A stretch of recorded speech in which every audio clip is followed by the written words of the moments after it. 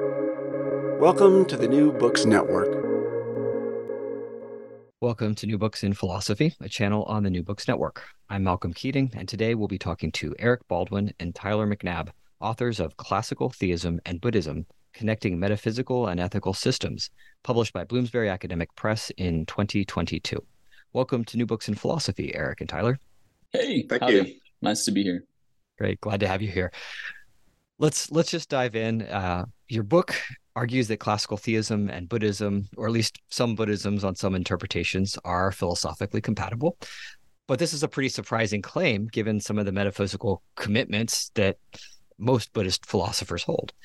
So we'll dive into your arguments soon, but maybe first, top line, can you explain why you think this is an important claim to defend? What motivated you to write this book? Erik, you want to go first? Yeah, sure. The primary motivation, I suppose, is a bit of an extension of what we were working on in our Plantingian religious epistemology in world religions book. That was my primary interest, and as a way to further some of the things we've been working on. Yeah, so we have a volume with Lexington that is basically kind of comparative religious epistemology, and to see to what extent these other religious traditions can make use of Plantinga's religious epistemology. For those unfamiliar with Plantinga, he's a philosopher and a really important philosopher in the 20th, 21st century. And he argues that religious belief can be properly basic. That's to say, rational apart from any sort of argument. And there's this kind of objection to Plantinga's epistemology where it's like, well, maybe all sorts of different religious views, even really diverse religious views, can make sense of Plantinga's epistemology. And so in the book, we're like, well, hey, we take a very kind of standard Nagarjuna interpretation of the Mahayana tradition, and we look at other various traditions of different religious traditions and argue that, hey, you know what? These religious traditions, it doesn't seem like they can make use of Plantinga's epistemology. Maybe if you adjust them a little bit, then maybe you could. And so this book really was saying, okay, wait a minute. Maybe we were too fast in that book. Maybe in this book, what we're going to do is we're going to look at and see like to what extent maybe a Buddhist can really be a theist and then thus make sense of Plantinga's epistemology. Because that's the idea, is that you need some sort of theism or something like theism to make sense of Plantinga's epistemology. So let's go ahead and see. And so I was giving a lecture to my comparative philosophy class, and I was talking about Buddhism and the impermanence and interdependence thesis and emptiness. And at the same time, I was just reading, like, getting really big into kind of the classical Thomist literature, where, not to spoil too much, but to where God is specifically not identified as a thing, or as an object, or as an entity, right? And I was like, wait a minute, technically there could be some consistency here depending on how we apply the impermanence and interdependence theses. And so, yeah, then I was like, Erik, let's write this book. And we wrote it. So that's roughly the history. That sounds great. And so you've anticipated a little bit of my second question. So maybe Erik, you can fill in here too, about what got you interested in the relationship between classical theism and Buddhism. Well, I guess part of it goes back to my dissertation, in which I was trying to argue for a solution to what I call the problem of fully informed reasonable disagreement. How can you be fully aware of the reasons for believing some thesis, say, about ultimate reality, that it's empty of being or that it is full of being, and be reasonable in that disagreement? That is, you've got, in our book, you got John and Paul, right? John's the Zen Buddhist and Paul's the Thomistic theist. And they're both fully aware of the reasons that the other will provide in favor of their views, but they disagree about the truth value of those views, and yet they're both fully reasonable. That's kind of mysterious. How does that happen? And so I basically argue in my dissertation and elsewhere that what makes one reasonable is that you're a member of a particular tradition of inquiry, that are certain commitments to basic sources of evidence or justification. And that your reasoning in accordance with those standards is what makes you reasonable. And that reasonability is, say, multiply instantiable. You can be fully reasonable with respect to tradition Y, fully reasonable with respect to tradition Z, let's say, even though you disagree. So that, to me, was in the background of, again, my dissertation and in the book, the Plantingian Religious Epistemology book. And again, to further what Tyler was saying, it's like you've got philosophers who think being is ultimate reality, and you got philosophers who deny that very thing. How can you make those fit well together? And so, again, that was my personal motivation for getting on board in this project. How can we articulate in greater detail that sort of thing is indeed possible and maybe even actual? Great. So let's dive into the arguments here then. Maybe we can start by identifying the metaphysical doctrines of these two traditions that you're taking on, and of course they're big. So, what do you mean by classical theism, and what do you mean by Buddhism? You've mentioned Nagarjuna, for instance, and now Zen Buddhism. So maybe help our listeners out a little bit. What's classical theism? What's Buddhism on your understanding?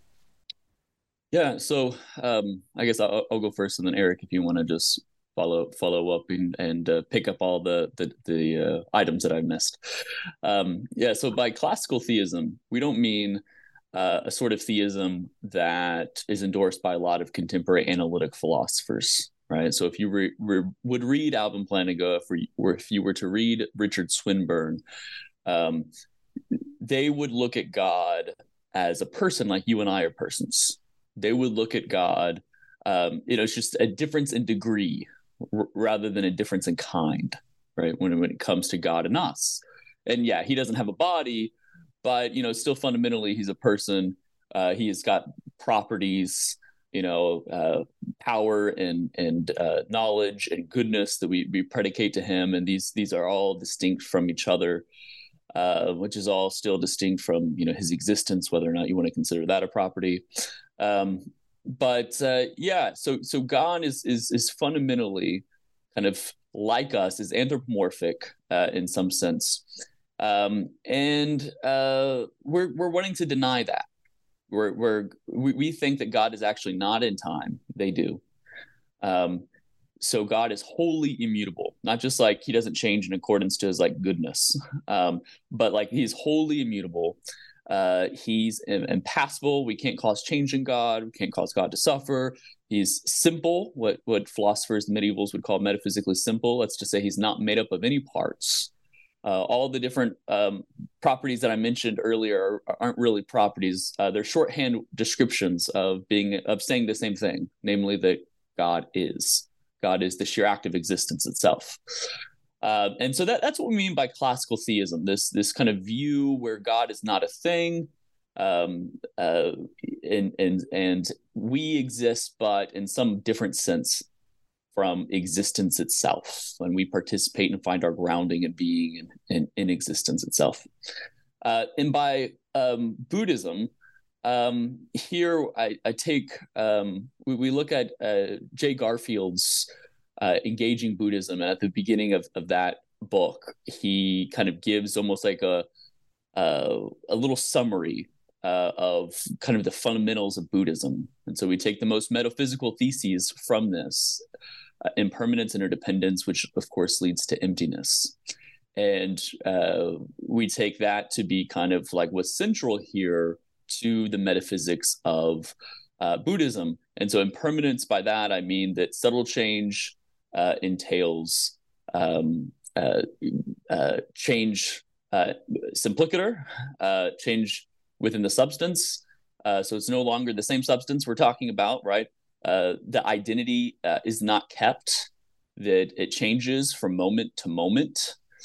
And by interdependence theses, I mean that all things are ultimately conceptually and causally dependent on other things for its existence, for its being. So things don't keep identity, right?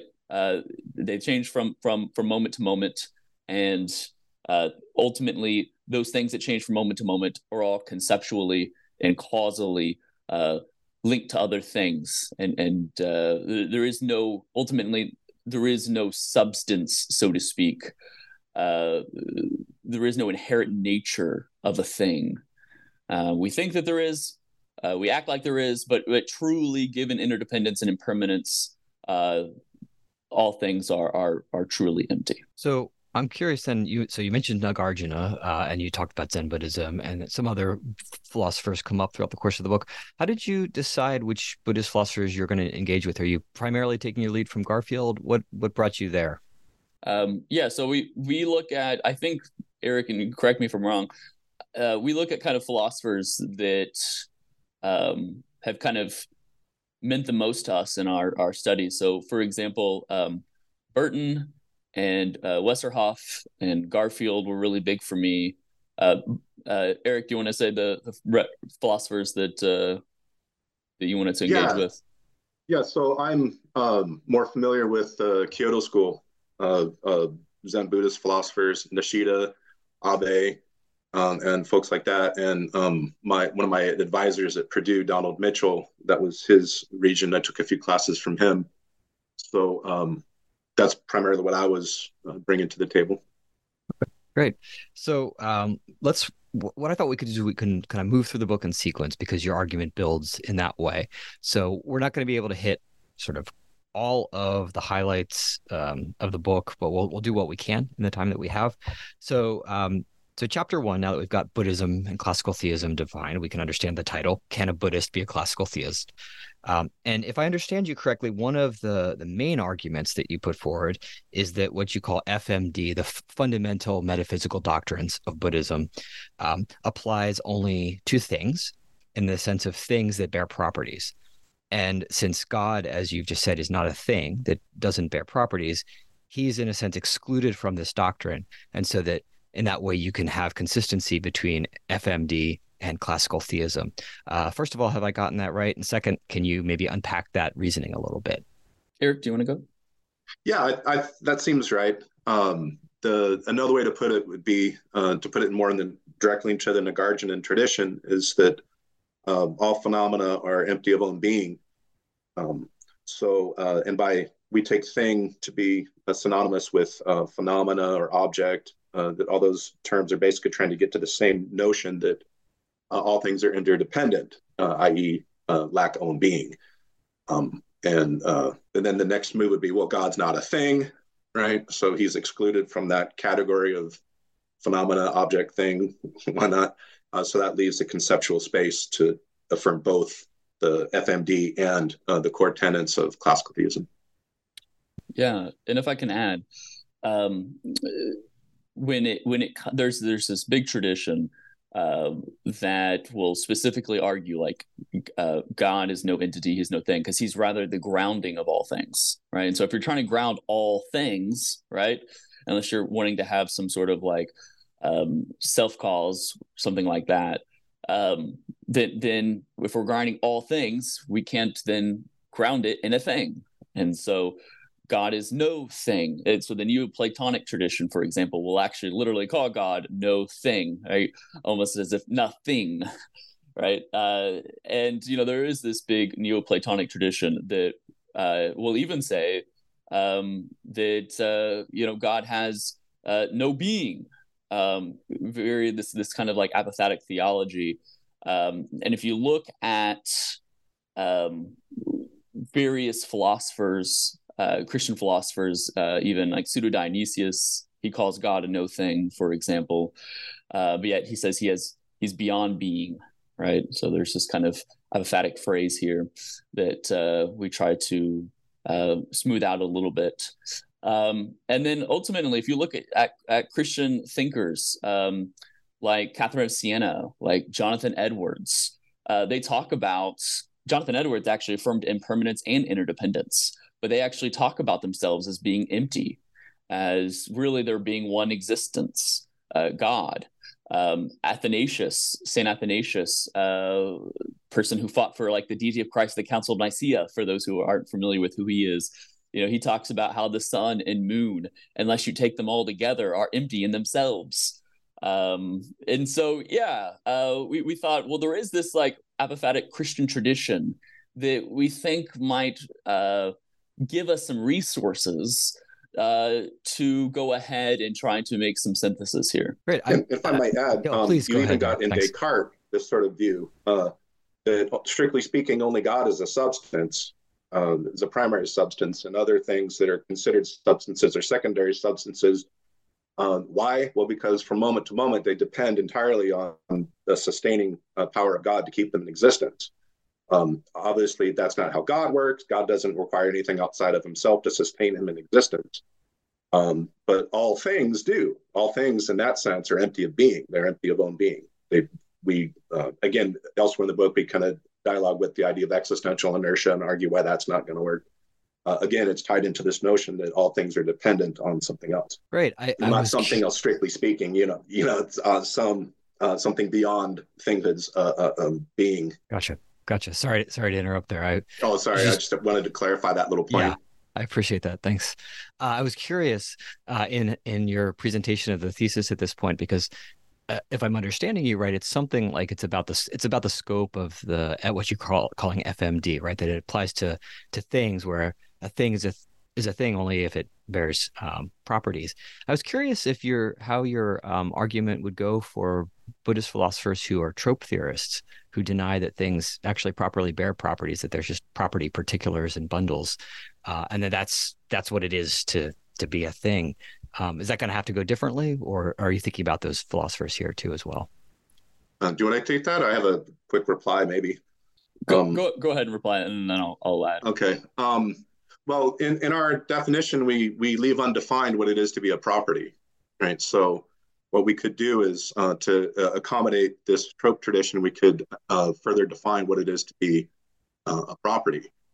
And then we might try to, there are various ways we might go were we to do that. But on one way I can kind of see as property being just another no thing. I'm sorry, a trope being just another no thing. It wouldn't be any conflict if we were to further define our definition there. And maybe there's other ways it might be a conflict, but as long as there's one way to make a potential harmonization, then we've got things going the way we want them to go.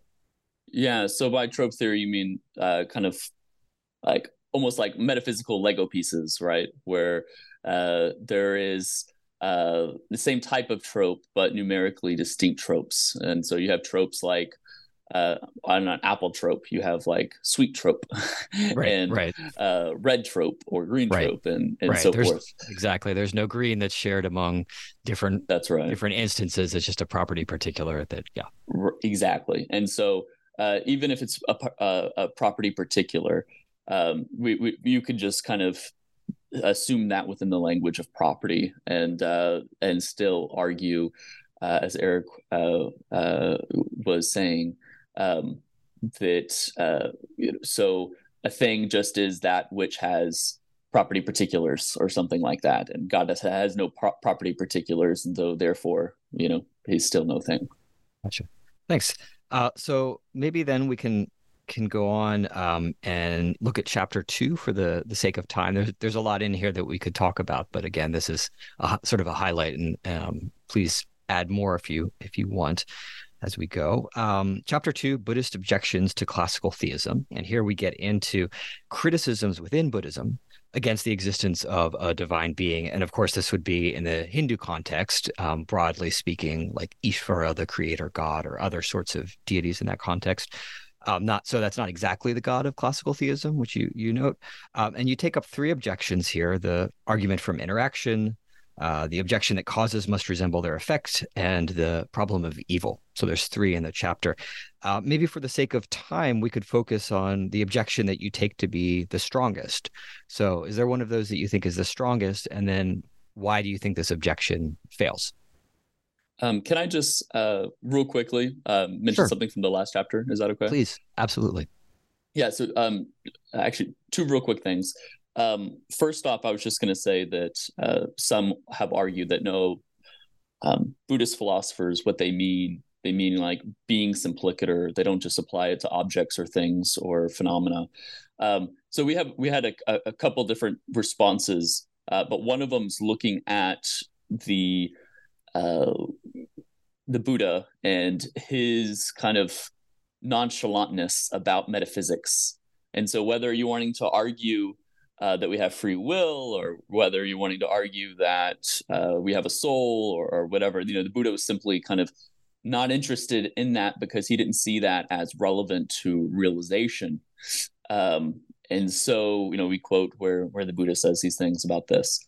But so ultimately, if you're like, well, you have more heavy duty emptiness, maybe like Abe's emptiness. Abe. So Abe? Yeah, sorry, Abe. Or you have emptiness as just applied to kind of things, or those that bear property particulars or properties.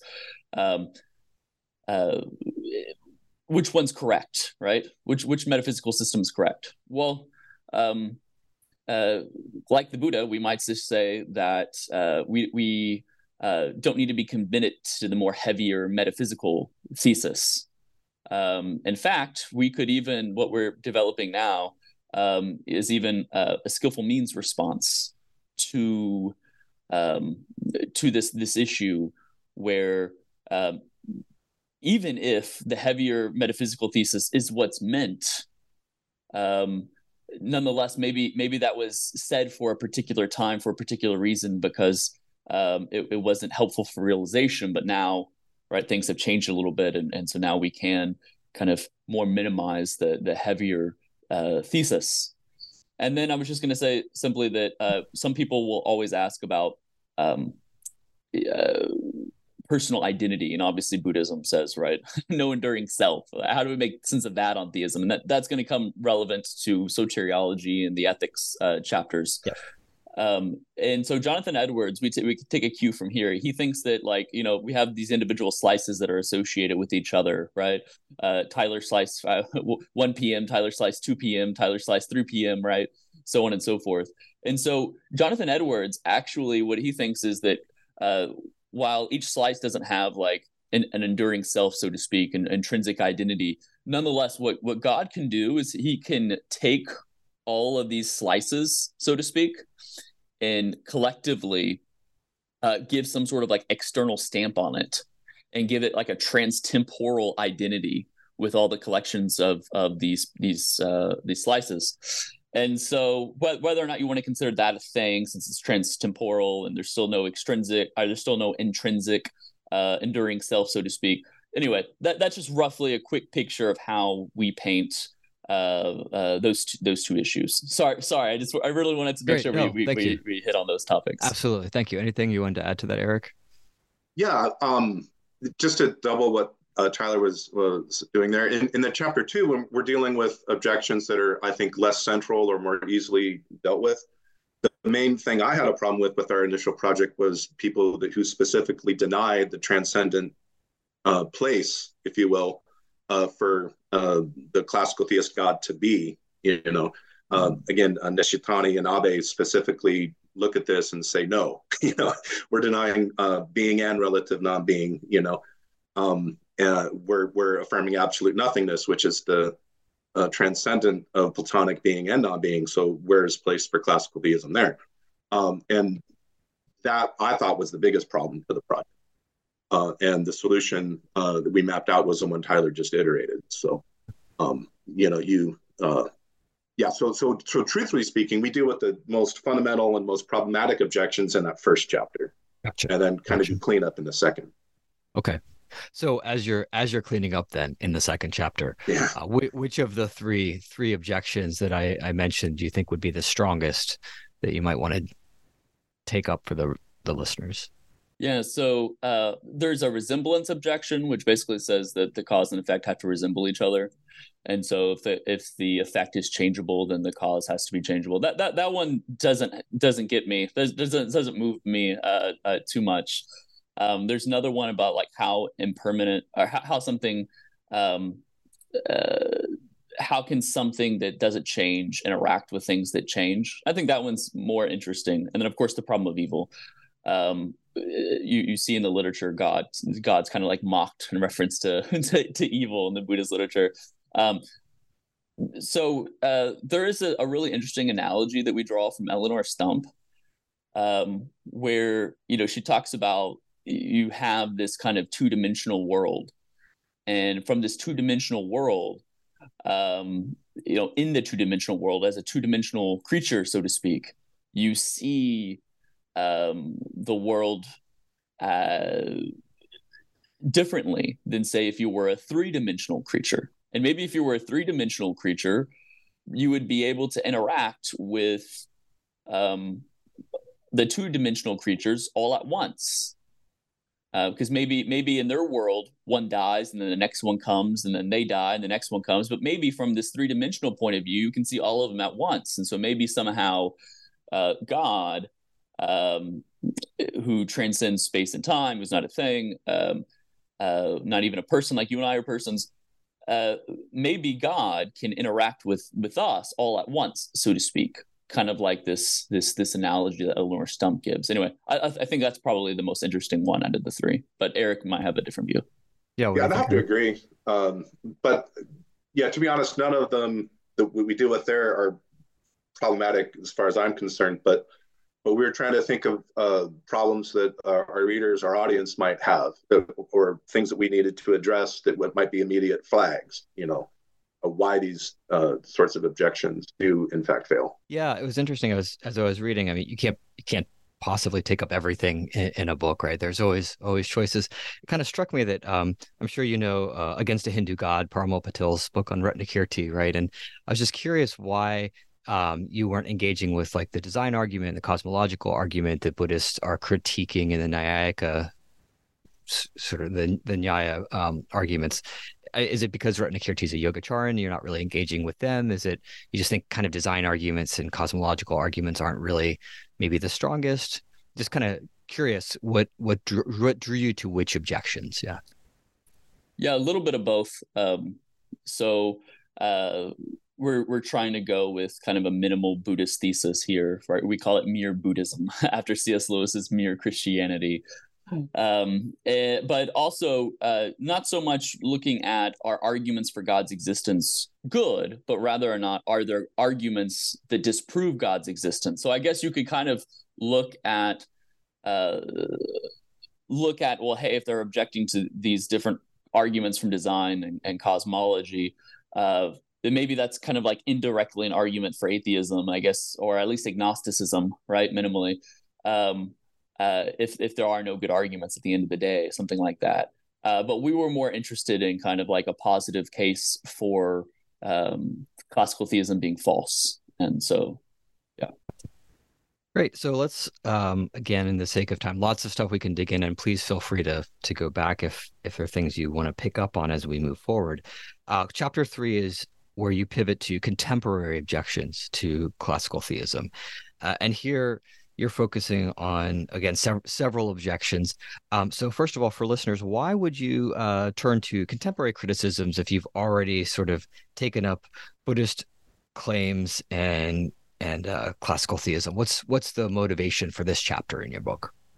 Well, it's kind of like, all right, well, maybe this whole classical theism isn't really even intelligible, right? To talk about God being no thing, to talk about God being beyond being, right?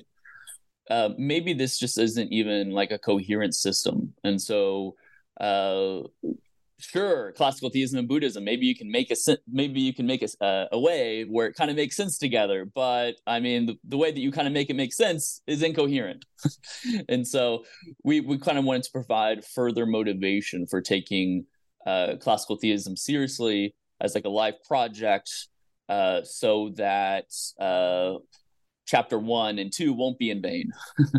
Yeah, and to add to that, we wanted to have a sense of balance, right? There's a lot of people, I hope, who read this book, people in the classical theistic traditions, Christian traditions, Buddhist traditions, comparative philosophy traditions, and potentially a large segment of our audience might not know what we mean by classical theism.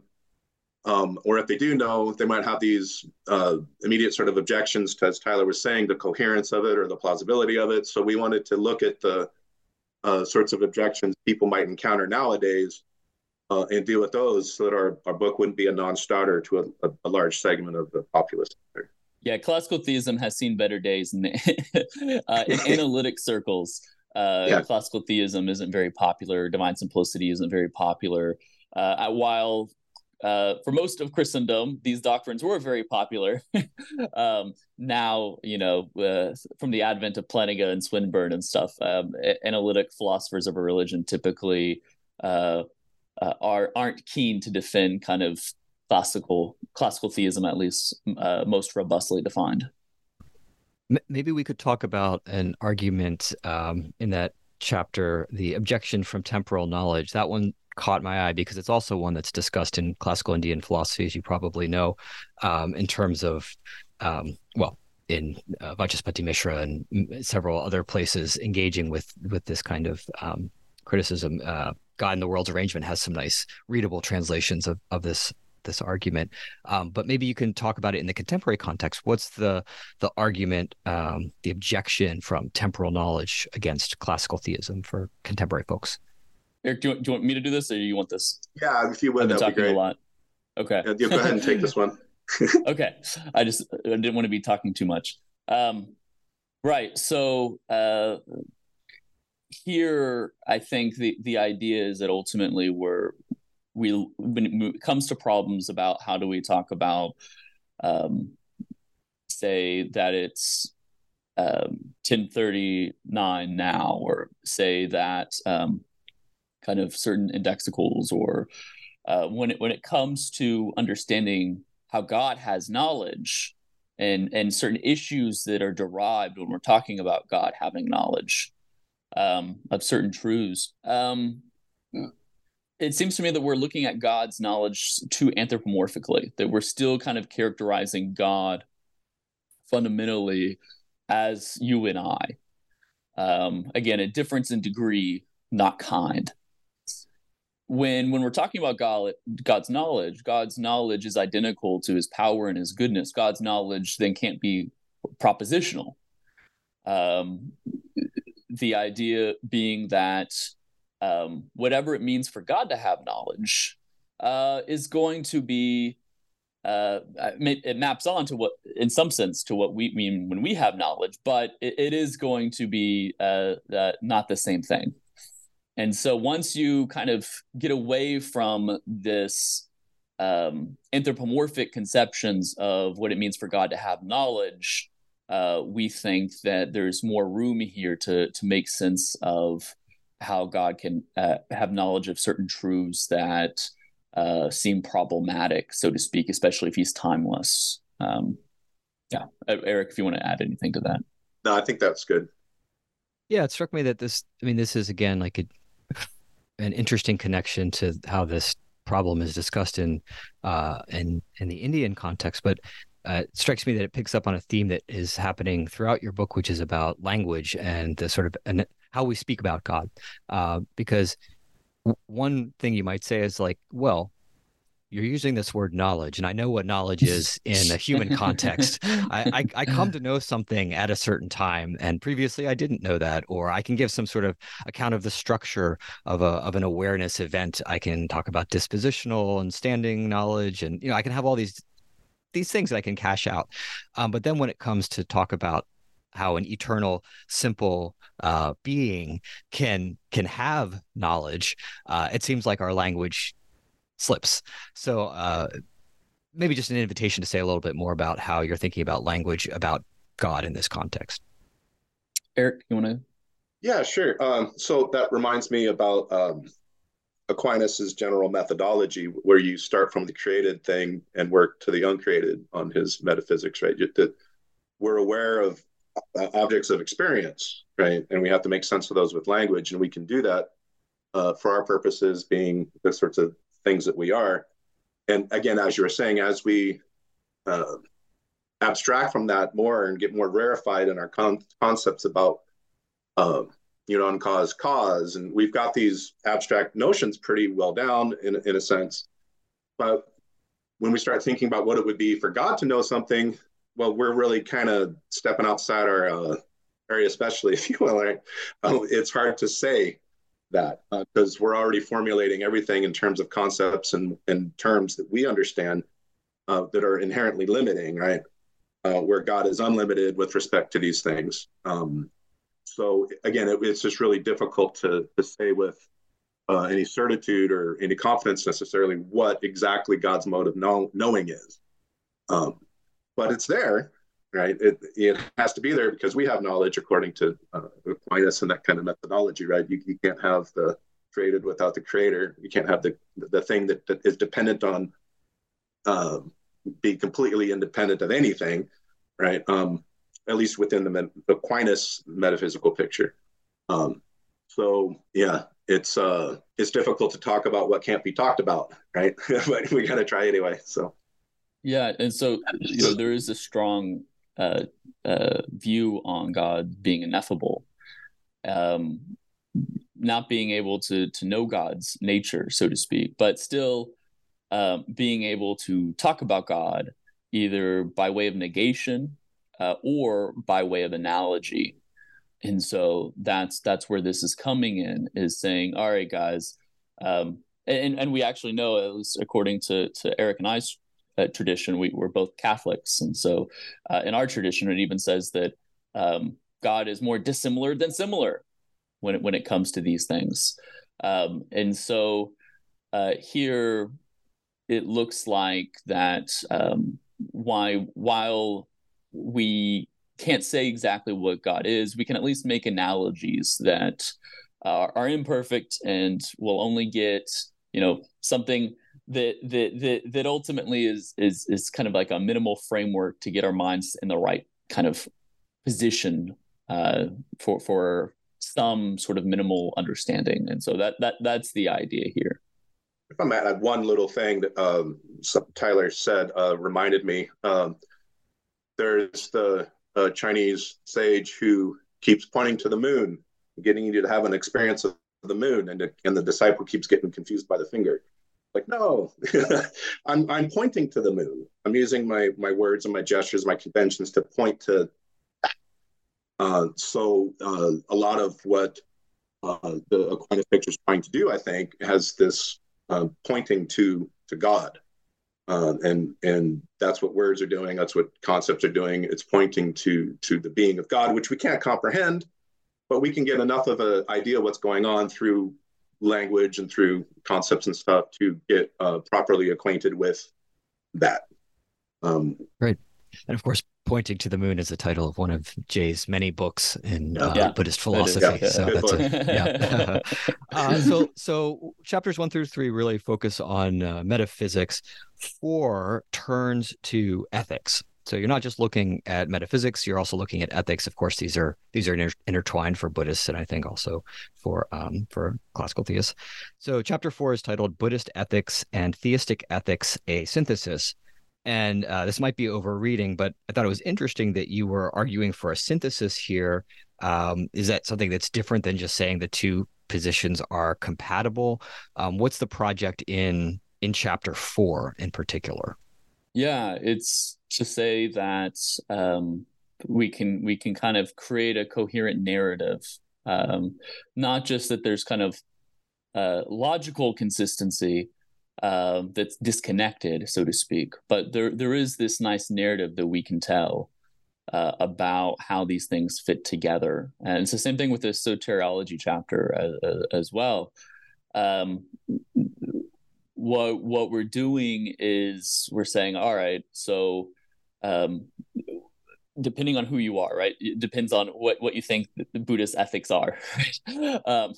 So whether you want to put it more in the virtue camp, or whether you want to put it in a more consequentialist camp, or whether you think that it's its own camp altogether, right? And it deserves its own name, so to speak. Theists do the same exact thing. Some theists are more consequentialist or virtue theorists. Obviously, you have divine command theorists. Not too many of those in the Buddhist literature, but nonetheless. Looking at the Eightfold Path and the kind of right intention, right thoughts and that sort of thing, where there actually is a lot of commonality with like the Ten Commandments, and we can actually kind of break down the Ten Commandments in such a way where there is a lot of continuity there. And ultimately, God might give us commands so that we reach right realization, so that we and this obviously gets in the soteriology chapter, but so that we act in a certain way.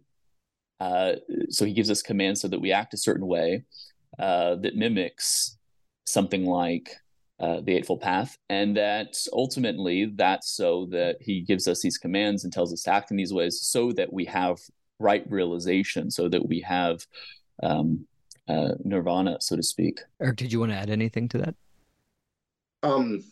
Yeah, so I think chapters 3 and 4 are in a way trying to flesh out some of the themes we introduced earlier on about double religious belonging with Habito and some of the others that,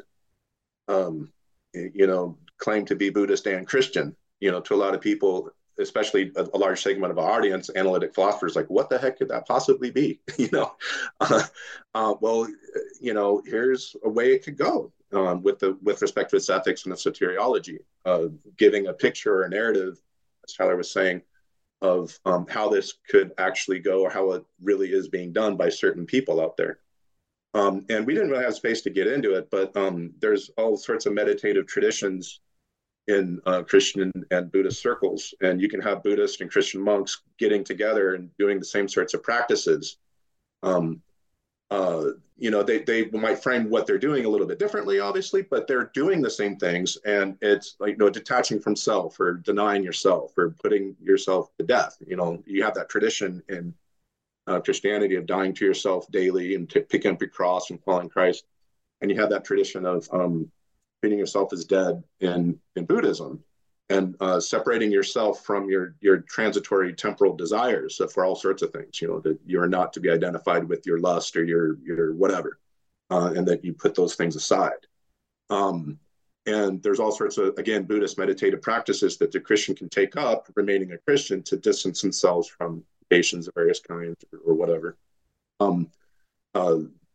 It's hard to talk about all of that.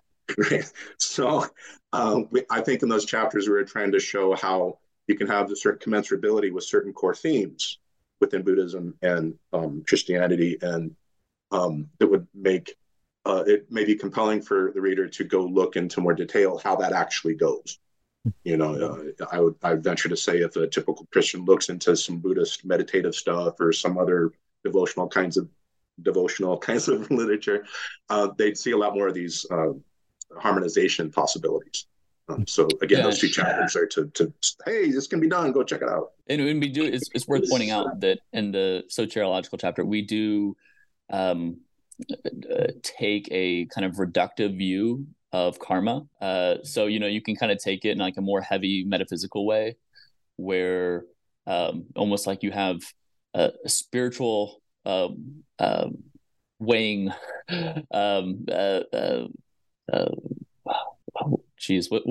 What are those things called when it weighs scales? Scales. Balance. Yeah, kind of like a scale, like balance scales. There we go. Right, and there's like this cosmic balance scale, right? But you can also just take it in a more reductive sense, where since we're all connected together, whatever good stuff that leads to enlightenment that I kind of put into the world and I'm connected with others, it's going to help everyone as a whole sort of reach nirvana, and it's going to affect us in positive ways. And ultimately, since we're all connected together, me doing positive stuff is going to ultimately help me, right? And we're kind of in a more reductive way. In the same way, if I do bad things, the reverse happens. So anyway, so on this, we do take a more reductive view of nirvana, but there are those in the literature who do that. So we don't feel too bad about that. Yeah, let's maybe, since these two chapters work together, let me turn to the soteriology chapter as well. And this is titled Buddhist Soteriology and the God of Abraham. Real quick before we dive into that, I noticed now, as listeners probably will have, that we're now talking about Abrahamic traditions, not necessarily classical theism, because classical theism, as you frame it in the book, is something that at least you think is conceptually minimally consistent with Judaism, Islam, and Christianity, even if proponents of each of these traditions themselves might individual ones reject it, that you think logically it could be affirmed by all of these traditions. But chapter 5, you're turning to the Abrahamic traditions, and you get into a little bit more specific detail about these traditions. Maybe first of all, you could say a little bit about why you did that at this juncture. Why are you turning to sort of Abrahamic traditions? Yeah. So here, oh, sorry, go ahead, Erik. No, I was just going to say, just to limit things a bit. I mean, it's a short book. We can only do so much, right? So to make a comparison, you've got the three branches of Abraham: and Christianity, Judaism, Islam. Well, Judaism, Christianity, Islam, however you want to lump them, right? We all look to Abraham, and then just to make the project manageable, we had to limit it in some sense. Yeah, so we thought, we'd just kind of take like, okay, who is our reader? And we're thinking, all right, if our reader is interested in classical theism, probably they'd be interested in one of the big three. Not necessarily. Conceptually, that's not necessary, obviously. But what are the kind of the big three traditions? And if these three traditions, which are more robust and endorse more doctrines and so forth, if we can make sense of salvation on these traditions, then surely we can make sense of salvation on a more minimal classical theist sort of approach. And so in this chapter, you're basically, as I understand it, you unpack sort of your understanding of these three traditions in Buddhism in terms of what you're calling salvation or soteriology, the sort of the telos of these traditions. And you state your understanding of how these different approaches can be reconciled. And I wanted to read this little bit because I thought it was kind of the summary of your main point, and then kind of invite you to say a little bit about it. And you're focusing here again on sort of Garfield's work in Buddhist ethics. So you say that the origin of suffering is found in confusing what is ultimate with what is not, and escaping suffering is achieved by a right orientation toward reality. We can then add that the Buddhist, who also identifies as a classical theist, can rightly believe that part of the process of how she escapes suffering is by way of God resurrecting her body when she dies. And in their resurrected body, she can focus on God and see ultimate reality for how it actually is. Classical theists refer to this as the beatific vision. So first of all, could you just unpack that a little bit for readers, what you're arguing for there? Yeah, so for ultimate reality, God is ultimate reality. Right, there's like as Catherine of Siena, as Jonathan Edwards has stated, there's a sense in which God is and we are not. But sometimes what do we do? we act like that we are existence, that we exist, all right, in this sense, and that we are ultimate, and that the things we're desiring are ultimate, and that just causes confusion and suffering. And so we need to have this kind of right mind, so to speak, this right mindset of no, we're empty, as these Christian scholars have thought.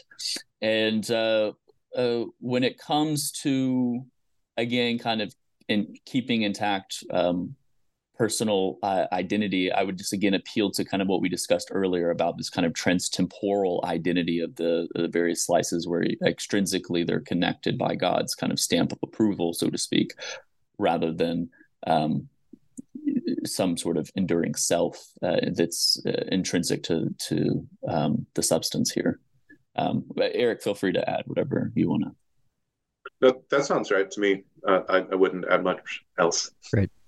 Yeah, so you anticipated my question, which was whether on your view a classical theist should be like Van Inwagian kind of materialist, or if they should be a dualist like Richard Swinburne. Does this view commit you to any sort of positions about Christian understandings of personal identity over time, especially when you think about the resurrection, which plays a central role in this chapter? I don't see any necessary connection there between what we're trying to defend and any particular understanding of what resurrection amounts to. Our view seems broad enough to take whatever route you might go there. But personally, we might have different ways we might go about that. I'm not sure, but again, we're trying to take a broad umbrella approach to this sort of question about personal identity. But I guess Edwards' view would rule out certain other views. Yeah. So. Yeah. So it would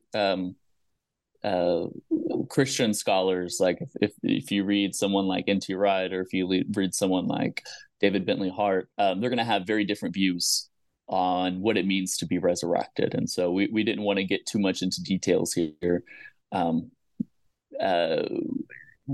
obtaining more baggage. Right. But ultimately, the idea is it's creating this kind of transtemporal identity, and however that looks like, whatever that looks like, you can create models for it, I suppose. But that's another huge topic that you could spend lots of trees sacrificing. Gotcha. Of course. So as long as for you can square the Buddhist doctrine of no self with the idea of some kind of resurrected personal continuity without there being an underlying, enduring, substantial self, that's all you're looking for, basically. Right. Because again, the unity would be extrinsic to whatever the self is. It's not in what we're calling the self isn't an internal, intrinsic unity. It's held together extrinsically by God's power. Right. Yeah. And so the Nagarjunian claim that the ultimate truth is that there is no ultimate truth has a little kind of asterisk to it, which is except for God. So we actually do have a footnote in there. Or it's not a footnote. Do we have footnotes, or is it endnotes? I think it's endnotes. Endnotes. Yeah, where we talk about like Nagarjuna's emptiness of emptiness being empty and that sort of thing. And yeah, we're not arguing that particular kind of hardline view of Nagarjuna is compatible. We're going to pass on that. We're just again going for the more minimalistic sketch of the fundamental metaphysical views. Sure. Well, let's, in the time that we have left, take up the 2 chapters on pluralism. There's part 1 and part 2. Basically, my understanding is here you take up John Hick, right, who's famous for his particular approach to religious pluralism that draws a lot on sort of the Kantian distinction between the noumenal and the phenomenal. And he wants to argue that competing religious positions should ceteris paribus have equal weight, but that kind of amounts to is that they're all sort of equally non-veridical in some sort of sense. So chapter 1, you focus on sort of Christian / classical theist. Actually, I think here Christian would be the better term. Religious experience. And part 2, the second chapter, takes up Buddhist religious experience and tries to think about religious pluralism in this context. Maybe take the 2 one at a time. What are you arguing for in the first part about Christian religious experiences? And in particular, you're focusing a lot on miracles, I believe. Yeah, Tyler, so I'll take maybe the first one, and then you take the second one? Yeah. Okay. So there's this kind of objection where maybe we shouldn't endorse the metaphysical thesis of theism or Buddhism or whatever. Maybe we should just think that these are all kind of human constructs from our perspective of reality, trying to get at what ultimately is there, which can't be known in itself without mediation of concepts and ideas and our limited cognitive noetic structures or whatever. And so it's like, okay, well, no, let's take why would you believe that? And so Hick gives various reasons as to why. For example, he doesn't think that various miracle claims regarding the resurrection of Christ or anything like that, and with specifically to Christianity, are going to fly. Right? He thinks that they're not very good, and he thinks that ultimately all the kind of religious traditions are on the same playing field. And so what we're doing is first saying, well, one, you don't have to have, if you're an externalist, you're not going to be required to have access to all the properties which confer warrant. You don't have to have arguments necessarily to back up your views. Aside from going that kind of route, we look at, okay, well, what is the evidence? Like, is Hick right? Is the evidence for the resurrection of Jesus not really good? And so we get into that and defend that, or let's give a kind of a brief, typical standard sketch of that literature, as well as talk about Fatima, and if there was kind of good reasons for thinking that maybe something supernatural occurred there. And can you just really quickly conclusions, like, explain what that is? Sorry to interrupt. Yeah. Yeah. For the listeners. So basically, early in the 20th century, there were these three kids who were claiming that they were encountering Mary. They end up being taken in by the government and threatened, and things aren't going great, but nonetheless, they're still saying, yeah, we're encountering Mary. And finally, they say, you know what, on a particular day, something great's going to happen. Mary's going to show up, so to speak, and ends up attracting, like, I think at most like 100,000 people, somewhere between 50 and 100,000 people show up, and they are expecting to see a miracle. What's going to happen? Well, vast majority of people report seeing the sun. So it was raining really hard.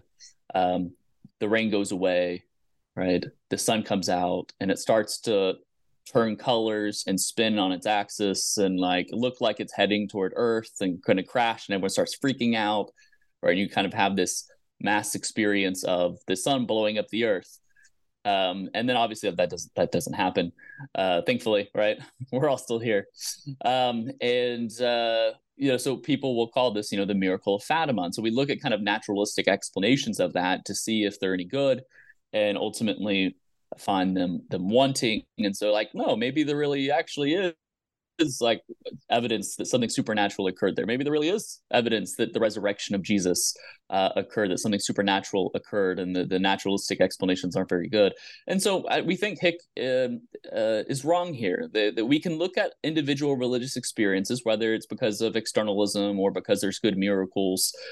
You can look at miracle claims and at specific religious experiences as vertical, and not necessarily as just some attempt that's not in tune with reality and how it actually is. So we use this not so much to say prove Christianity or something like that. Rather, we're using this to talk about how the arguments for thinking that we can't know God can't know divine reality, so to speak, are wanting. And this is going to open the doors up for us to take seriously the claims of both Christians and Buddhists when it comes to religious experiences. And that's where Erik, I'm sure, can jump in now. Yeah, so in the second part of the pluralism 1-2 punch, we look at this notion, which I believe comes from Nishitani, the way he's fleshing it out, what it is to have shunyata experience, or shunyata experience. The idea of being interdependent and permanent and empty of all being that you get in the course of a Zazen meditative experience. And there's all manner of Buddhists and Christians who participate in this sort of sitting Zazen type of meditation. And what I try to argue in that chapter, is that both Buddhists and Christians have and report having had what you can call sunyata experience, and that you can account for how that is possible on the truth of classical theism and on the truth of Buddhism together, right? So Buddhism is going to say, here's what's going on when you have sunyata experience. You're experiencing what the Christian would call the far side of God, this impersonal ground of being again, the Buddhist isn't going to describe it that way. They're going to describe it in terms of lacking own being, but the Christian is going to describe it as this notion of all phenomena being empty in the same sense, right? So you're talking about the same thing, but was from a slightly different angle and giving it maybe a different metaphysical analysis, perhaps. But at the end of the day, you can make sense of this notion that you're describing the same experience enough. And that's the commonality between the Buddhist and the Christian that would make this space possible for the Buddhist Christian. Gotcha. So the experience of shunyata in the sort of Zen context is an experience, even though Buddhists would say the emptiness is applying to all phenomena and all things. There's a sense in which you're tapping into God. If you could just unpack that a little bit, I want to make sure I get because again, you're tapping into the emptiness of all phenomena, things, objects, according to analysis that we give in chapter 1, right? Mm-hmm. That way of talking about things does not preclude or necessarily exclude the category of something beyond that. Some will say, no, there's nothing there, like Abe and Nagarjuna, right? But others will say, maybe there is something out there beyond the phenomena. And maybe they're more open to the idea of there being something behind phenomena that, again, you can't talk about very well, but you might be able to point to and experience and say, yeah, there's something, not literally a thing, but there's and that's what's on the far side. For the far side of the Trinity, the triune God, which would be what the Buddhists are experiencing, but not calling it that. Gotcha. Did you want to add to that, Tyler? Or No, that's okay. Fine. All right, great. Well, I think that's a good place to leave things. There's a lot to unpack. Obviously, we haven't been able to nearly cover all the arguments that you take on in the book, but I think this gives listeners a sense of the overview, the structure, and they can go pick it up if they want to dig in more. I appreciate your time today. Last question for you.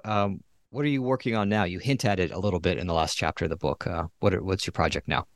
Yeah, well, since this, we've published a paper in a Routledge book on classical theism. It's an edited collection from Rob Koons and Jonathan Fuqua, where we kind of look at other kind of Eastern traditions in general.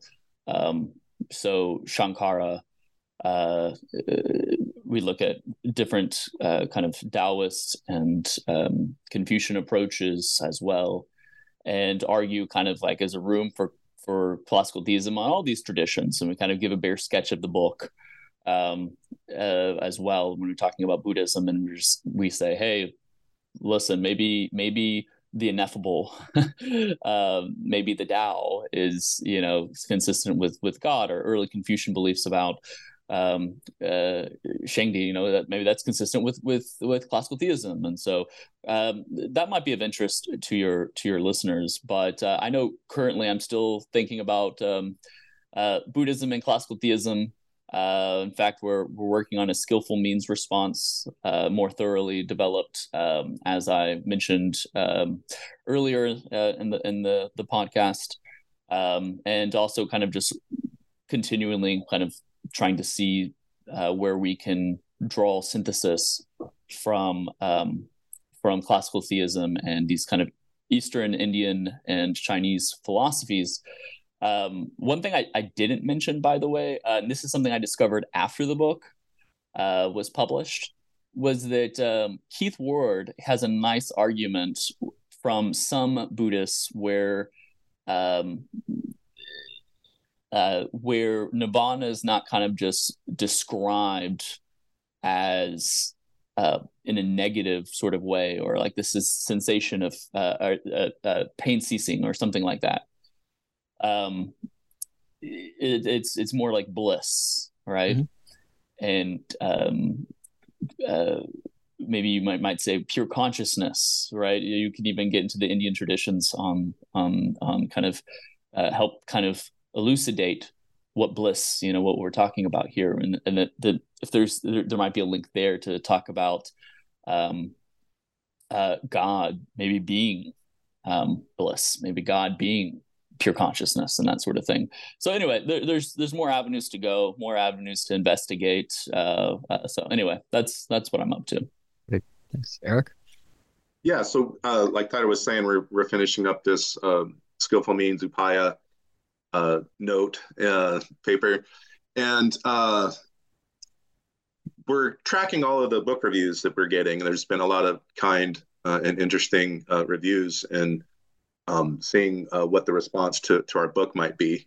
Keeping our radar open there. Maybe we'll have an opportunity to take up a theme or two.